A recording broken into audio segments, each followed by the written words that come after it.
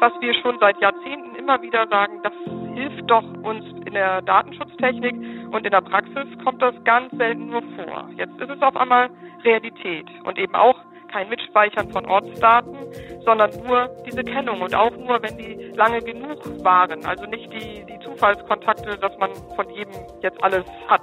Alles mit Verschlüsselung, besonderer Technik, die auch dort zum Schutze dient.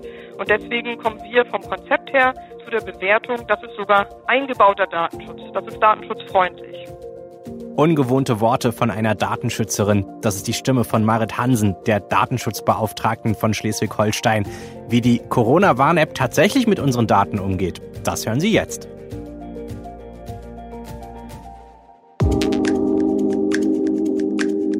Und damit herzlich willkommen zum neuen Tech Briefing in der Ausgabe vom 18. Juni 2020, einem The Pioneer Original. Mein Name ist Daniel Fiene. Ich begrüße Sie direkt von der Pioneer One, unserem Redaktionsschiff auf der Spree in Berlin. Es ist wieder Zeit für Ihr wöchentliches Update zur Digitalisierung. Bevor wir uns aber näher mit der Corona-Warn-App beschäftigen, habe ich eine andere Neuheit für Sie. Das Smartphone ist in Deutschland jetzt das Gerät Nummer 1, wenn es um den Konsum von journalistischen Nachrichten geht. Also nicht der Computer, nicht die Zeitung, nicht das Radio, nicht das TV. Aber schön der Reihe nach hören wir erst einmal in die Mittwochsausgabe von Gabor Steingarts Morning Briefing hier aus unserer The Pioneer-Familie. Denn auch dort hat er sich schon mit der Studie beschäftigt, die hinter dieser Neuheit steckt. Und was, Gabor, geht eigentlich gar nicht? Dass es in vielen Ländern auf dieser Erde Menschen gibt, die nur noch Nachrichten lesen, sehen und hören wollen, die ihre eigenen Standpunkte und Meinungen widerspiegeln.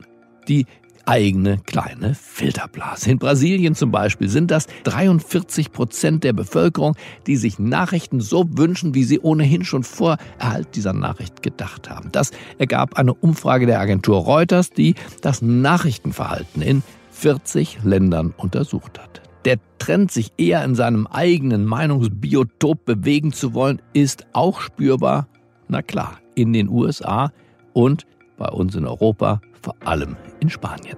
Aber, und jetzt kommt die gute Nachricht, hier in Deutschland schätzt man weiterhin die Objektivität, zumindest als Ideal.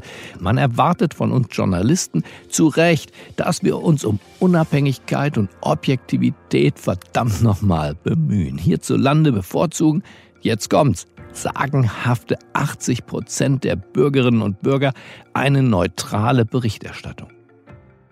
Diese Erkenntnisse stammen aus dem neuen Digital News Report. Seit Jahren wird der Report vom Reuters Institute for the Study of Journalism an der Oxford University herausgegeben. 80.000 Interviews in 40 Ländern sind hierzu in diesem Jahr geführt worden. In Deutschland basieren die Zahlen auf etwas mehr als 2.000 Interviews. Und da geht es nicht nur um Journalismus und deswegen reden wir auch jetzt an dieser Stelle darüber. Wir lernen viel über den Digitalwandel, gerade wenn wir auf digitale Kommunikation und das Aufnehmen und Verbreiten von Informationen schauen. Das fertige Reporting, das ist 112 Seiten umfangreich und keine Sorge, da müssen Sie sich nicht persönlich durchwühlen. Ich habe das für Sie erledigt und das Wichtigste schauen wir uns jetzt an. Die Befragung, die kommt eigentlich noch aus der Vor-Corona-Zeit, aber die Corona-Pandemie hat auch zu einer Veränderung in der Mediennutzung geführt und das haben sich die Macher auch angeschaut.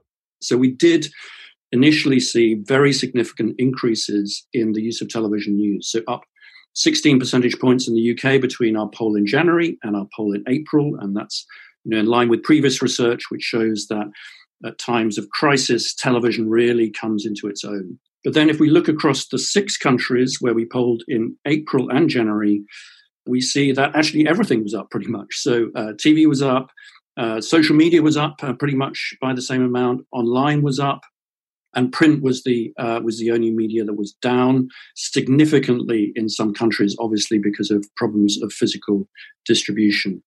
Sagt Nick Newman vom Reuters Institute for the Study of Journalism. Also, die großen Profiteure während der Corona-Pandemie waren Fernseh- und Online-Nachrichten. Der Konsum von gedruckten Zeitungen ist zurückgegangen. Und da sehen die Forscher einen Zusammenhang mit der Herausforderung bei der physischen Verteilung von Zeitungen. Die Corona-Pandemie hat der Digitalisierung von Nachrichten auf jeden Fall nochmal einen Schub gebracht. Ein weiterer Gewinner ist übrigens WhatsApp. Keine App hat so stark zugelegt wie dieser Messenger. In einigen Ländern gab es eine Zunahme von 10 Prozentpunkten. Hier sind meine 5 wichtigsten Takeaways für Sie. Erstens, wie konsumieren die Deutschen Nachrichten? 72% haben mindestens einmal in der Woche das TV genutzt, und zwar sind das Zahlen aus dem April. 69% ein Online-Angebot, 41% das Radio, 39% Social Media und 26% Zeitungen und Zeitschriften. Und während der Corona-Krise ging es eigentlich für alle Gattungen ein paar Prozentpunkte nach oben, außer bei Print, da gab es einen Rückgang von 2 Prozentpunkten. Zweitens, die Nutzung von Facebook, die geht in Deutschland nicht zurück. Schauen wir mal auf die meistgenutzten Social Media und Messenger hier bei uns.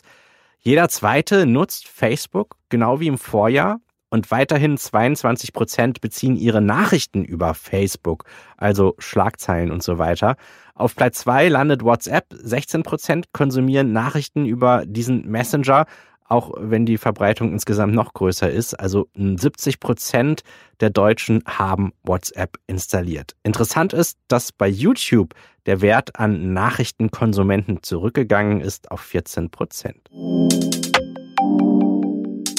Mein drittes Highlight aus der Studie: jeder Vierte hört in Deutschland mittlerweile Podcasts. Und da befinden wir uns alle also in guter Gesellschaft, plus 3 Prozentpunkte im Vergleich zum Vorjahr. Und die gute Seite ist, Podcasting ist vor allen Dingen ein junges Geschäft. Die größte Podcast-Nutzergruppe mit 43% sind die unter 25-Jährigen. Beim Radio ist das aber genau andersherum. Da ist die größte Nutzergruppe mit 38% über 55 Jahre. Aber Deutschland hinkt beim Podcasten noch hinterher. Während es ja hier jeder Vierte regelmäßig hört, liegt der Wert im Schnitt in den anderen Ländern bei über 30%. Das vierte Highlight: das Vertrauen in Nachrichten ist leicht zurückgegangen, um 2 Prozentpunkte auf 45% hier in Deutschland. Aber im Vergleich zu anderen Ländern ist dieser Wert noch viel höher. Viel Vertrauen bekommen öffentlich-rechtliche Medien zusammen mit Regional- und Lokalzeitungen. Boulevardmedien wie Privatfernsehen sind am anderen Ende der Skala, und das, obwohl diese sehr intensiv genutzt werden. Das fünfte Highlight: die Bereitschaft für Qualitätsjournalismus im Digitalen zu zahlen, die wächst auch hier bei uns. In den USA ist die Zahl um 4 Prozentpunkte auf 20% angestiegen, in Norwegen um 8 Prozentpunkte auf 48%. In Deutschland liegt der Wert bei 10%. Und das ist eine Zunahme um 2 Prozentpunkte. Das ist eine Tendenz, die mich persönlich sehr freut, denn wir hier bei The Pioneer finanzieren uns ja nicht durch Werbung, um unabhängig zu bleiben, sondern sind da auch auf Ihre Unterstützung angewiesen. Wenn Sie Pioneer werden, dann ermöglichen Sie unseren Qualitätsjournalismus. Alle Infos dazu gibt's aber auch auf thepioneer.de. Meine Zahl des Tages: 6.453.606. So häufig ist die neue Corona-Warn-App innerhalb der ersten 24 Stunden heruntergeladen worden. Nach langem Warten, viel hin und her, ist die App jetzt endlich da. Die Medienberichterstattung ist voll davon. Und mir ist da persönlich ein Zitat von Linus Neumann aufgefallen. Er ist der Sprecher des Chaos Computer Clubs. Im ersten hat er Folgendes gesagt: Es ist für uns auch nicht eine alltägliche Erfahrung, dass wir vor Risiken warnen und auch von Seiten der Bundesregierung auf uns gehört wird. Ich bin jetzt hier in der Situation, bei einer Veröffentlichung von SAP, Deutscher Telekom und Bundesregierung keine nennenswerten Mängel beklagen zu können. Das ist auch für mich jetzt schwierig. Ja, das ist doch was. Deutschlands meist beachtetes IT-Projekt der letzten Jahre, und dann gibt es wenig Gemecker. Aber lassen Sie uns das doch mal ein bisschen fundierter zusammen anschauen. In der letzten Podcast-Ausgabe hatte ich Sie ja gefragt, welche Gründe Sie motivieren, die Corona-Warn-App zu installieren. Und Sie haben mir da wirklich sehr viele Mails geschickt. Vielen Dank dafür. Ein Absender meinte zum Beispiel, dass schon allein aus wirtschaftlichen Gründen möglichst viele die Warn-App nutzen sollten. Einen weiteren Lockdown könnten sich viele Geschäfte, Selbstständige und so weiter gar nicht leisten. Und wir haben mal ein paar Zitate aus Ihren Mail zusammengefasst. Hier sind Ihre Gründe, warum Sie die Corona-Warn-App nutzen wollen. Mich überzeugt, die Corona-Tracing-App einzusetzen, weil sie dazu beitragen kann, erstens Leben zu retten und zweitens das Alltagsleben zu normalisieren. Ich möchte nicht unwissentlich andere Menschen in meinem unmittelbaren Umfeld unnötig in Gefahr bringen. Diese App ist sicherer als die Hygienemaßnahmen beim Italiener um die Ecke, Stichwort Listen auslegen. Da ich im sozialen Bereich viel mit chronisch kranken Menschen arbeite, möchte ich niemanden anstecken und selbst gern wissen, ob ich bereits Antikörper trage. Es ist wichtig, Infektionsketten zu erkennen. Aus diesem Grund ist es wichtig, so eine App zu installieren. Ich werde sie nutzen, weil mir die ganzen Verschwörungstheoretiker, Demokratie in Gefahr unkenden und egomane, verantwortungslose Typen, die schon in der vollen U-Bahn ohne Maske telefonieren, gewaltig auf den Zeiger gehen. Tja, da ist was dran. Vielen Dank für Ihre vielen Mails. In einigen waren auch Fragen zur App oft gestellt. Ist die App wirklich so bedenkenlos einsetzbar? Immerhin geht es ja auch um sensible Gesundheitsdaten. Das verrät uns jetzt Marit Hansen. Sie ist die Datenschutzbeauftragte von Schleswig-Holstein und jetzt zu Gast im Tech Briefing. Guten Tag, Marit Hansen. Ja, guten Tag. Ja, wir haben eben einen Sprecher des Chaos Computer Clubs hier im Podcast gehört, der sich in einer ungewohnten Lage befand. Einmal sei auf die Empfehlung des Chaos Computer Clubs gehört worden und dann gäbe es aus seiner Sicht nichts gegen das Projekt von SAP T-Systems und der Regierung zu beanstanden. Ist das tatsächlich ein Projekt, das Lob verdient? Ich denke, das verdient Lob und es war nicht von Anfang sehbar, dass es zu einer guten Lösung kommen würde, die insbesondere aus meiner Sicht ja den Datenschutzbereich auch so berücksichtigt, dass auch wir ganz wenig Fragen haben und ganz wenig Verbesserungspotenzial sehen. Das möchte ich gerne mit Ihnen noch etwas näher begründen. Hier im Podcast, da haben wir eben auch gehört, was einige der Tech-Briefing-Nutzer motiviert, die App zu nutzen. Die noch nicht so überzeugt sind, wenn ich die vielen Mails zusammenfasse, die machen sich vor allem Datenschutzsorgen. Allerdings habe ich auch eher so ein bisschen das Gefühl, das ist eher so ein grundsätzliches Schlagwort. Deswegen lassen Sie uns in das Thema doch einmal gemeinsam eintauchen. Wie bewerten Sie die Corona-Warn-App? Einmal als Informatikerin und dann als Datenschützerin.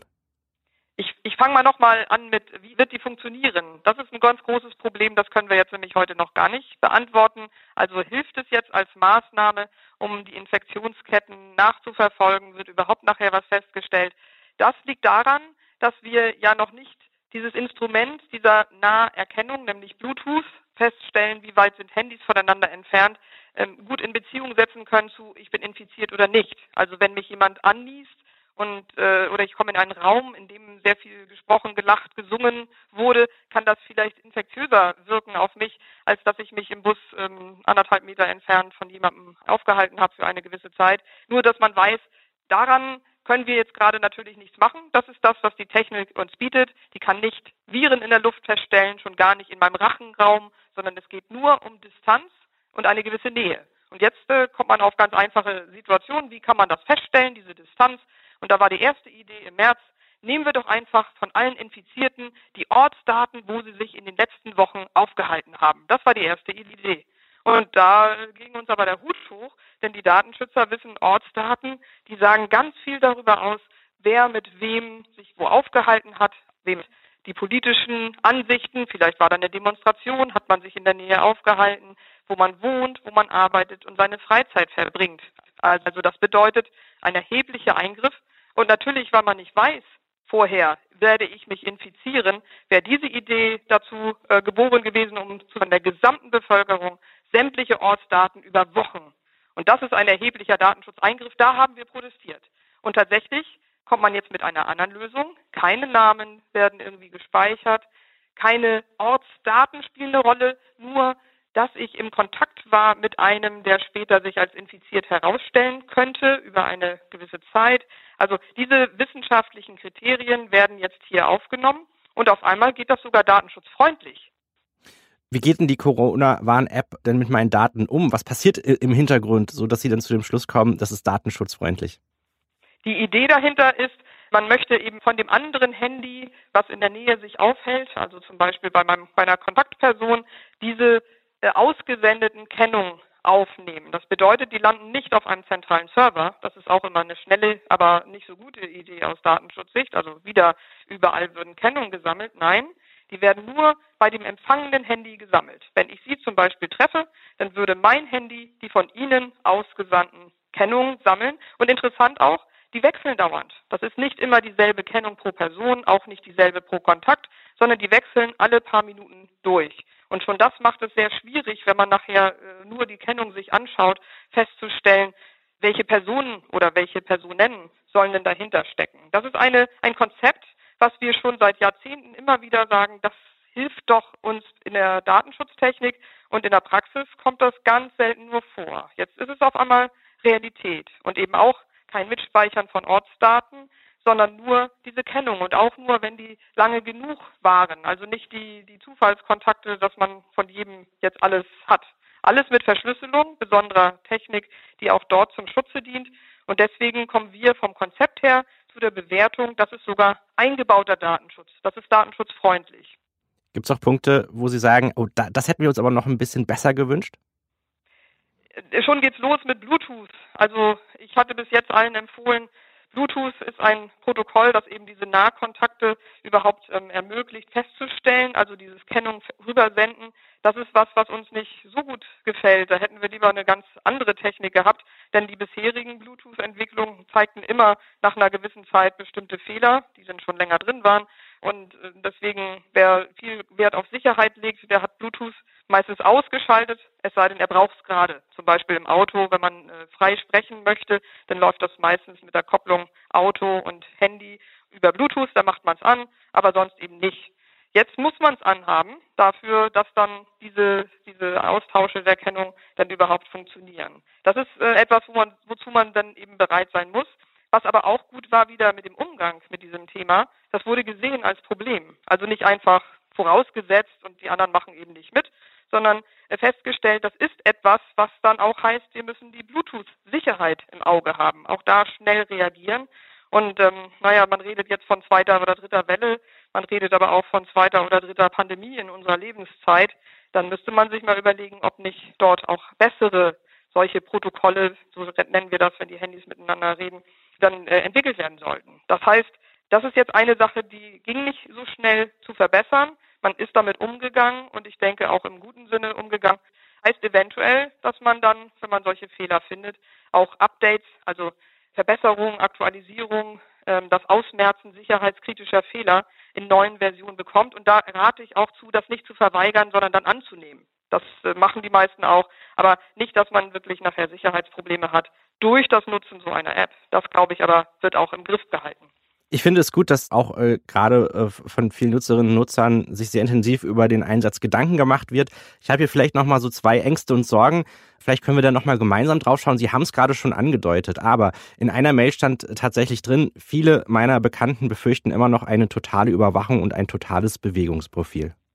Nee, und Bewegungsprofile gehen hier damit nicht, weil ja irgendwo diese Daten zusammengeführt werden müssten. Im Augenblick hat jeder auf seinem Handy und nur auf seinem Handy dann Daten von den Kontakten der anderen, und zwar diese wechselnden Kennungen. Das heißt, wer sich diese Dateien oder Daten anschaut, der sieht ganz viele Zahlen und Buchstaben vielleicht, also gar nichts, womit er direkt was anfangen könnte. Man hat dann im Infektionsfall überhaupt erst eine Kommunikation von bestimmten Informationen, aber auch wieder nicht so, dass ein zentraler Server das sammelt. Das war auch in der allerersten Konzeption so gedacht, dass der zentrale Server dann mal alle Daten bekommt und dann kann man die auswerten. Das ist aber genau abgebogen worden. Das gab eine sehr starke Diskussion, die hat vermutlich auch die Produktion ein wenig verlangsamt, weil man nämlich von einem Konzept in eine andere Richtung abgebogen ist, sinnvollerweise. Deswegen verstehe ich, wenn es jetzt ein bisschen länger gedauert hat, für das Bessere. Das andere hätte mir persönlich Sorgen machen können, weil dann eben doch ein zentraler Server sehr viel davon sieht. Hier müsste man noch sehr viel mehr Aufwand treiben. Das ist auch kein 100% sicheres System, um irgendwelche Überwachungsfiktionen damit zu machen. Also interessanter wären eher, wenn da manipulierte Apps kämen oder jemand noch ganz andere Funktionalität da reinpackt. Das, wie es jetzt gerade ist, darüber wird auch geredet mit allen, die das interessiert, und es wird auch offengelegt. Die Transparenz, schon während der Entwicklung auf bestimmten Webseiten konnte man alles Mögliche lesen. Es wurde sogar der Source Code offengelegt und jetzt ganz spät noch, aber immerhin noch vorher, kam dann die sogenannte Datenschutzfolgenabschätzung. Das sind Dokumente, da kann jeder sich in dem Level, ihn das interessiert, ein Bild davon machen. Das sehe ich als besonders fortschrittlich an. und würde das gerne nicht nur in diesem Einzelfall sehen, sondern bei allen möglichen Entwicklungen, die irgendwie mit Regierung, mit öffentlichem Sektor und so zu tun haben. Dann habe ich hier nochmal so einen zweiten Diskussionspunkt. Einige möchten die Corona-Warn-App nicht installieren, sind aber selbst eifrige Nutzer von Messenger, Online-Kartendiensten, sozialen Netzwerken. Ist das ein Widerspruch? Ich glaube, jeder kann ja für sich selbst und auch muss entscheiden, was verwendet wird oder nicht und wie das, wir nennen es Angreifermodell ist. Also wem vertraut man, das Vertrauensmodell, wem nicht. Und zum Beispiel gibt es viele, die vertrauen ihren Eltern nicht als Schülerinnen und Schüler. Dann machen sie das so, dass die Eltern nicht rankommen oder die Lehrer. Dann ist ihnen das in dem Moment möglicherweise egal, ob das aber Facebook oder andere Dienste sie beobachten können. Hauptsächlich, die sollen es nicht bekommen. Wer immer noch Angst hat, der Staat könnte zum Beispiel durch Falsch-Apps, jetzt liegt alles schön da, jetzt gucken alle rein, vom Chaos Computer Club bis zu den Datenschützern. Jetzt ist es in Ordnung, aber die nächste Version wird vielleicht das alles umdrehen. Wer davor Angst hat, kann trotzdem sagen, ja, den WhatsApp-Anbietern, den vertraue ich aber dann doch, übrigens ja auch Facebook. Das sind dann Dinge, die jeder selbst für sich entscheiden muss. Ich sehe es eher andersrum. Wer bis jetzt sich diesen Mainstream-Diensten, deren Geschäftsmodell datengierig ist, verweigert haben, von denen höre ich immer mehr, dass die aber bereit wären zu dieser App, weil das eben auch dem Gemeinwohlgedanken zugutekommt für alle, aber auch, weil man selbst gewarnt werden möchte, falls dann einer der Kontakte das festgestellt hat. Also sowohl davon profitieren als auch insgesamt mitmachen als Maßnahme. Und deswegen, ich werfe das gar keinem vor, das muss jeder selbst entscheiden. Ich denke, bei uns wird es auch uneinheitlich sein in der Familie, in der Dienststelle und das wird auch gar nicht gefragt werden. Nämlich das ist jetzt nochmal zusätzlich wichtig. Auf keinen Fall soll diese App jetzt als Eintrittskarte dienen. Nur wer das installiert hat, kommt rein. Es ist versprochen, dass es alles freiwillig bleibt und da werden wir auch drauf achten. Also nicht nur wer die App anhat, darf in den Bus oder ins Restaurant und so weiter. Wenn das passiert, dann ist eben die Freiwilligkeit nicht mehr da. Und ich glaube, dann wird auch das Vertrauen in die App ganz schnell nachlassen. Die Corona-Warn-App greift ja auch auf Schnittstellen von Apple und Google zu, die sie ja extra jetzt in ihren jüngsten Betriebssystemversionen für Corona-Apps zur Verfügung gestellt haben. Während in vielen Ländern ja diskutiert wird über die Einführung solcher Apps, haben da ja Google und Apple Fakten geschaffen. Wie sehen Sie das? Machen Sie sich das Sorgen, weil hier weitere große Konzerne mitmischen, oder ist das eher ein Pluspunkt für das Projekt, weil diese Anbieter ja Erfahrung mit dem Umgang von vielen Daten oder auch von sensiblen Daten haben?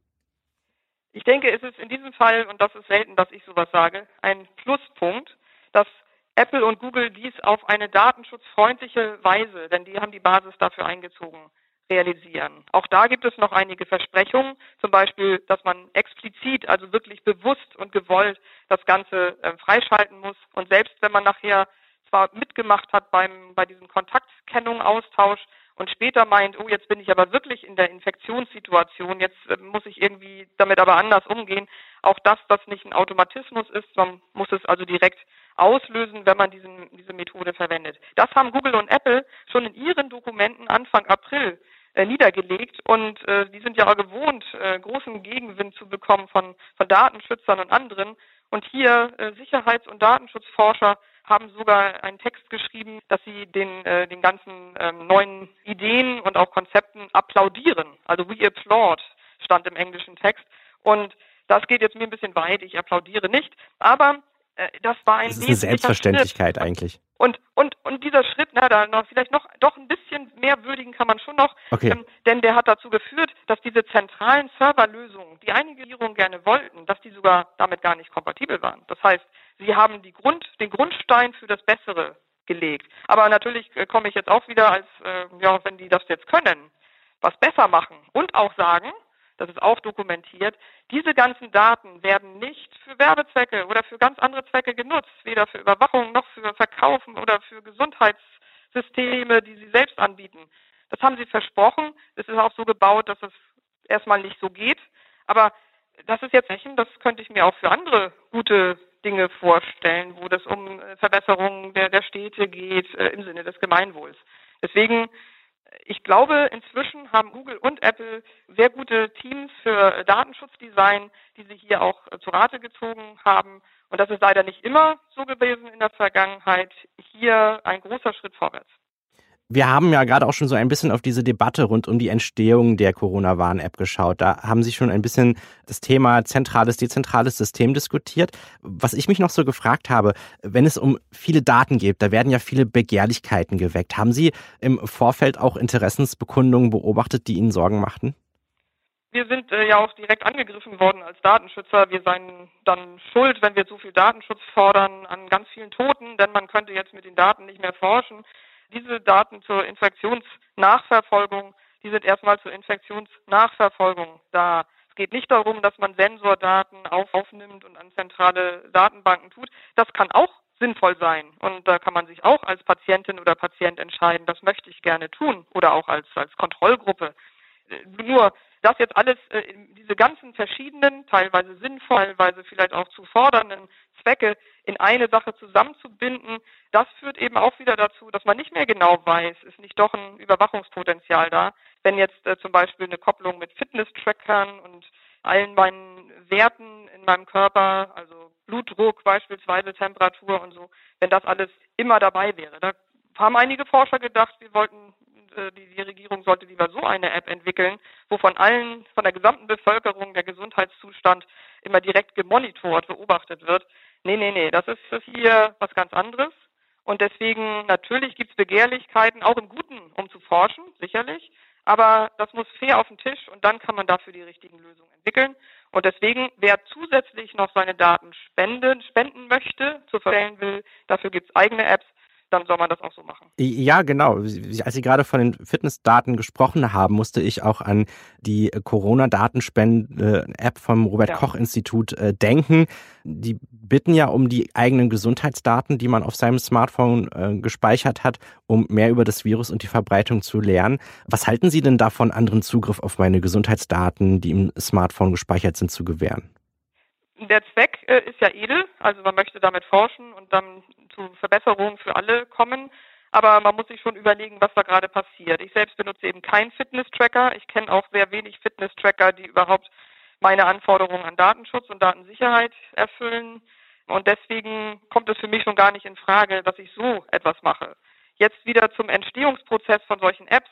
Die waren auf einmal da, man war völlig verwirrt, ist das jetzt diese App zur Infektionsnachverfolgung, die ich für dann vertretbar halte, oder ist es was ganz anderes? Das sei überprüft worden, das war dann nachher nicht mehr richtig rauszufinden, wer angeblich was überprüft hatte. Jedenfalls die, von denen ich dachte, sie hätten sich das schon angeguckt, die waren es nicht. Und das hat der ganzen Angelegenheit, glaube ich, keinen Gefallen getan. Auch die Transparenz, wer steckt dahinter, das sind ja auch noch Firmen eingebunden gewesen oder immer noch. Wie ist das nachverfolgbar, nachprüfbar für die Expertinnen und Experten, offener Quellcode beispielsweise, das war alles nicht. Und das hat, glaube ich, aber immerhin zu einer steilen Lernkurve geführt, damit nicht dieselben Fehler wiederholt wurden. Das kann man jetzt anerkennen. Das andere, jeder muss selbst entscheiden. Wir hatten neulich einen Blinddarmfall in der Familie. Der Blinddarm wurde auch gespendet für die Forschung. Ja, das kann man sich so entscheiden, aber es ist auch nicht der zu verurteilen, der das nicht tut. Das kann man selbst für sich entscheiden. Und das finde ich ehrlich gesagt auch ganz interessant in der Debatte von einzelnen Nutzerinnen und Nutzern, wenn es um die Datenschutzfrage, gerade jetzt auch bei der Corona-Warn-App geht, dass das ja eigentlich eine Frage ist, die wir uns im digitalen Alltag immer wieder stellen. Und das ist keine einfache Frage. Es gibt ja viele Fachbegriffe, da steckt der Teufel manchmal im Detail. Selbst jetzt bei diesem Thema haben wir irgendwie anonymisierte Daten, pseudonymisierte Daten, es gibt Tracking, es gibt Tracing. Das überfordert ja einem aus Nutzerperspektive. Was sollte ich wissen, wenn ich mich mit Datenschutz beschäftige und entscheiden muss, ob ich eine App nutzen möchte oder besser nicht? Ich glaube, das ist das ganze Leben, was sehr komplex geworden ist. Zum Beispiel, wie man eine korrekte Steuererklärung schreibt oder wie ich mit den Warnlampen in meinem Auto umgehe. Ich habe ein Handbuch, ich kann da reinschauen, aber oft sind das gar nicht die Dinge, die mir dargestellt werden in dieser Funktionalität, tatsächlich so zusammenhängend. Also manchmal bekommt man eine Warnung für was eigentlich aus einem ganz anderen Grund ist und dann gucke ich in irgendwelche Internetforen und dann steht da vielleicht diese Leuchte, die leuchtet übrigens auch immer wenn und dann kommt ein ganz anderer Fall. Das bedeutet eigentlich, ist man als Einzelperson immer ganz schnell in fast allen Themen überfordert. Wir sind nun mal als Datenschützer speziell dahinterher, was wir diese Datenschutzdinge möglichst gut nachvollziehen. Aber auch da, eine App besteht nicht nur aus einem Code, da sind ganz viele Komponenten dabei. Jedes Handy ist irgendwie anders, es sind viele Hersteller bei, die möglicherweise noch wieder eigene Implementierung und auch Fehler gemacht haben dabei. Das Problem ist allerdings, wir verlassen uns in der Informationsgesellschaft darauf, dass es klappt, dass es auch funktioniert und natürlich nicht zu Sicherheits- oder Datenschutzrisiken führt. Und da fehlt es mir manchmal an einem soliden Fundament. Das ist aber jetzt erkannt, auch durch diese ganzen Homeschooling, Homeoffice-Entwicklung, dass wir in Abhängigkeiten stehen. Und deswegen schlage ich vor, man informiert sich ein wenig bei denjenigen, denen man vertraut. Das können Datenschutzbeauftragte sein. Wir haben zum Beispiel gestern dazu auch eine Pressemitteilung herausgegeben, dass wir das prinzipiell für sinnvoll halten, aber immer auch Bedingungen zu erfüllen sind. Wir würden auch warnen, wenn wir feststellen, das geht jetzt nicht mehr. Man würde eher warnen müssen vor so einer App. Die Verbraucherschützer sind da hinterher, die sind auch gute Adressaten. Das Bundesamt für Sicherheit in der Informationstechnik hat sich damit beschäftigt, der Chaos Computer Club, dieses Forum für Informatiker, die sich sehr stark auch mit Datenschutzfolgen beschäftigen. Also man findet ganz viel von welchen, die kritisch sind und trotzdem zum Ergebnis kommen, jetzt in dieser Variante ist es in Ordnung. Mit anderen, dass es auch abgeschichtet wird. Man sollte sich nicht verwirren lassen, weil viele Bewertungen auch in verschiedene Richtungen gehen. Das liegt auch daran, wem vertraut man denn nun? Aber ich glaube, hier ist es doch erstaunlich, dass gerade aus den kritischen Bereichen mindestens verhaltenes Lob kommt. Und deswegen, so könnte ich mir vorstellen, so kann man seine Entscheidung auch basieren. Und die sind auch ehrlich, sobald es Probleme gibt, wird es auch kommuniziert. Und das finde ich sehr wichtig. Und es kann Probleme geben, das will ich gar nicht verhehlen. Ich rechne sogar damit, dass es noch Probleme geben wird. Dann wird es auf den Umgang mit den Problemen, mit den Fehlern ankommen. Und das kann man auf eine gute Art oder eine schlechte Art machen. Sagt Marit Hansen, die Datenschutzbeauftragte von Schleswig-Holstein. Ich danke für das Gespräch. Vielen Dank. Kommen wir jetzt zu meinen High- und Lowlights der Woche. Fangen wir aber erstmal mit dem Highlight der Woche an. Und das kommt von Google. Google verbietet nämlich Clickbait-Werbeanzeigen. Stolpern Sie da auch manchmal über obskure Werbeanzeigen? Da werden Wunderkuren angepriesen oder es gibt so Promi-Fotos mit komischen Zitaten, die Sie vermutlich nie gesagt haben. Oft werden solche Anzeigen über das Werbenetzwerk von Google ausgespielt. Die landen so auch auf Nachrichtenseiten. Und dagegen will Google jetzt vorgehen. Das ist gut. Wenn schon Werbung, dann wenigstens nicht irreführend. Kommen wir zu meinem Lowlight der Woche und das passiert rund um den Cloud-Speicherdienst Dropbox. Der erfindet sich nämlich gerade neu und das, was dieser Dienst am Anfang für mich ausgemacht hat, das rückt immer weiter in den Hintergrund. Ich habe den Dienst wirklich schätzen gelernt, weil man so simpel Dateien zwischen den unterschiedlichsten Geräten synchronisieren kann, aber das ist Dropbox nicht genug. In dieser Woche ist der Test von neuen Funktionen angekündigt worden. Ein Passwortmanager soll es zum Beispiel geben, auch ein Datentresor, in dem Daten mit einer PIN nochmal extra geschützt werden können. Das ist ja alles schön und gut, aber versuchen Sie mal von der Weboberfläche eigene Dateien herunterzuladen. Der Download-Link ist immer versteckter und versteckter. Mein Kopf der Woche, das ist die Journalistin Maria Ressa. Anfang des Jahres konnte ich sie noch in München treffen. Sie ist eine beeindruckende Journalistin, die sich sehr für unabhängigen Journalismus einsetzt. Und die Schlagzeile aus dieser Woche, die macht mir große Sorgen. Die Gründerin einer Nachrichtenwebseite in Manila ist zu einer Haftstrafe verurteilt worden. Am Montag hat das Gericht sie und einen früheren Kollegen wegen Verleumdung im Internet zu einer Haftstrafe von bis zu 6 Jahren verurteilt. Und das ist nur eine weitere Hiobsbotschaft für die Pressefreiheit auf den Philippinen, denn vor ein paar Wochen wurde schon der größte Nachrichtensender geschlossen. Das ist nicht nur ein Schlag für die Pressefreiheit, das ist auch ein Schlag für die älteste Demokratie Südostasiens. Das war's auch schon mit dem Tech Briefing für diese Woche. Ich freue mich auf Ihr Feedback. Schreiben Sie mir gerne an techbriefing@mediapioneer.com. Ich würde mich auch freuen, wenn Sie bei meinem wöchentlichen Newsletter dabei sind. In dieser Woche erfahren Sie dort zum Beispiel, welche Rolle Deutschland in der Gesamtstrategie von Netflix spielt. Abonnieren können Sie den Newsletter direkt unter mediapioneer.com/techbriefing und alle Archivausgaben gibt es dann direkt unter thepioneer.de für alle Pioneers. Mein Name ist Daniel Fiene. Die nächste Ausgabe kommt am Donnerstag in einer Woche und dann starten wir weiter gemeinsam in die digitale Zukunft.